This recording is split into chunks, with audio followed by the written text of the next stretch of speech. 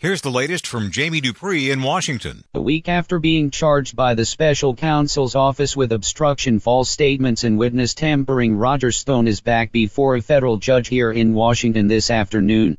In new documents submitted on Thursday, the feds say they seized a very large amount of electronic evidence in search warrants executed against Stone last week, but it's not clear what additional information that might provide to the Mueller investigation.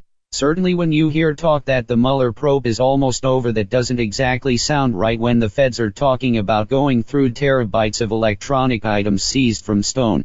Jamie Dupree 2.0. President Trump will be off to his Palm Beach, Florida retreat later today for the first time in months, as with the government shutdown now over, Mr. Trump will head to Mar-a-Lago for the weekend.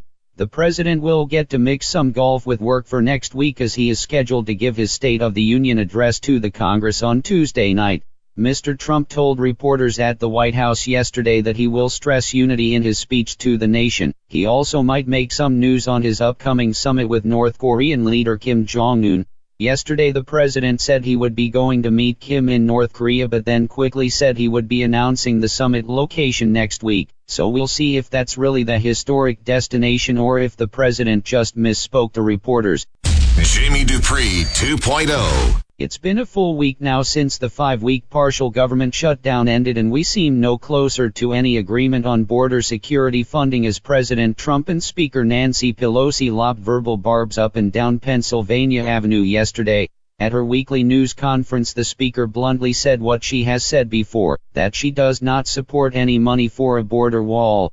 The president responded by saying that Pelosi would soon be, quote, begging for a wall, and making it very clear that he will not accept any final agreement which does not include money for border barriers. While the Speaker did open the door to support fencing in certain areas along the border, it's not clear how a congressional deal will emerge on this, as another shutdown would start 2 weeks from today.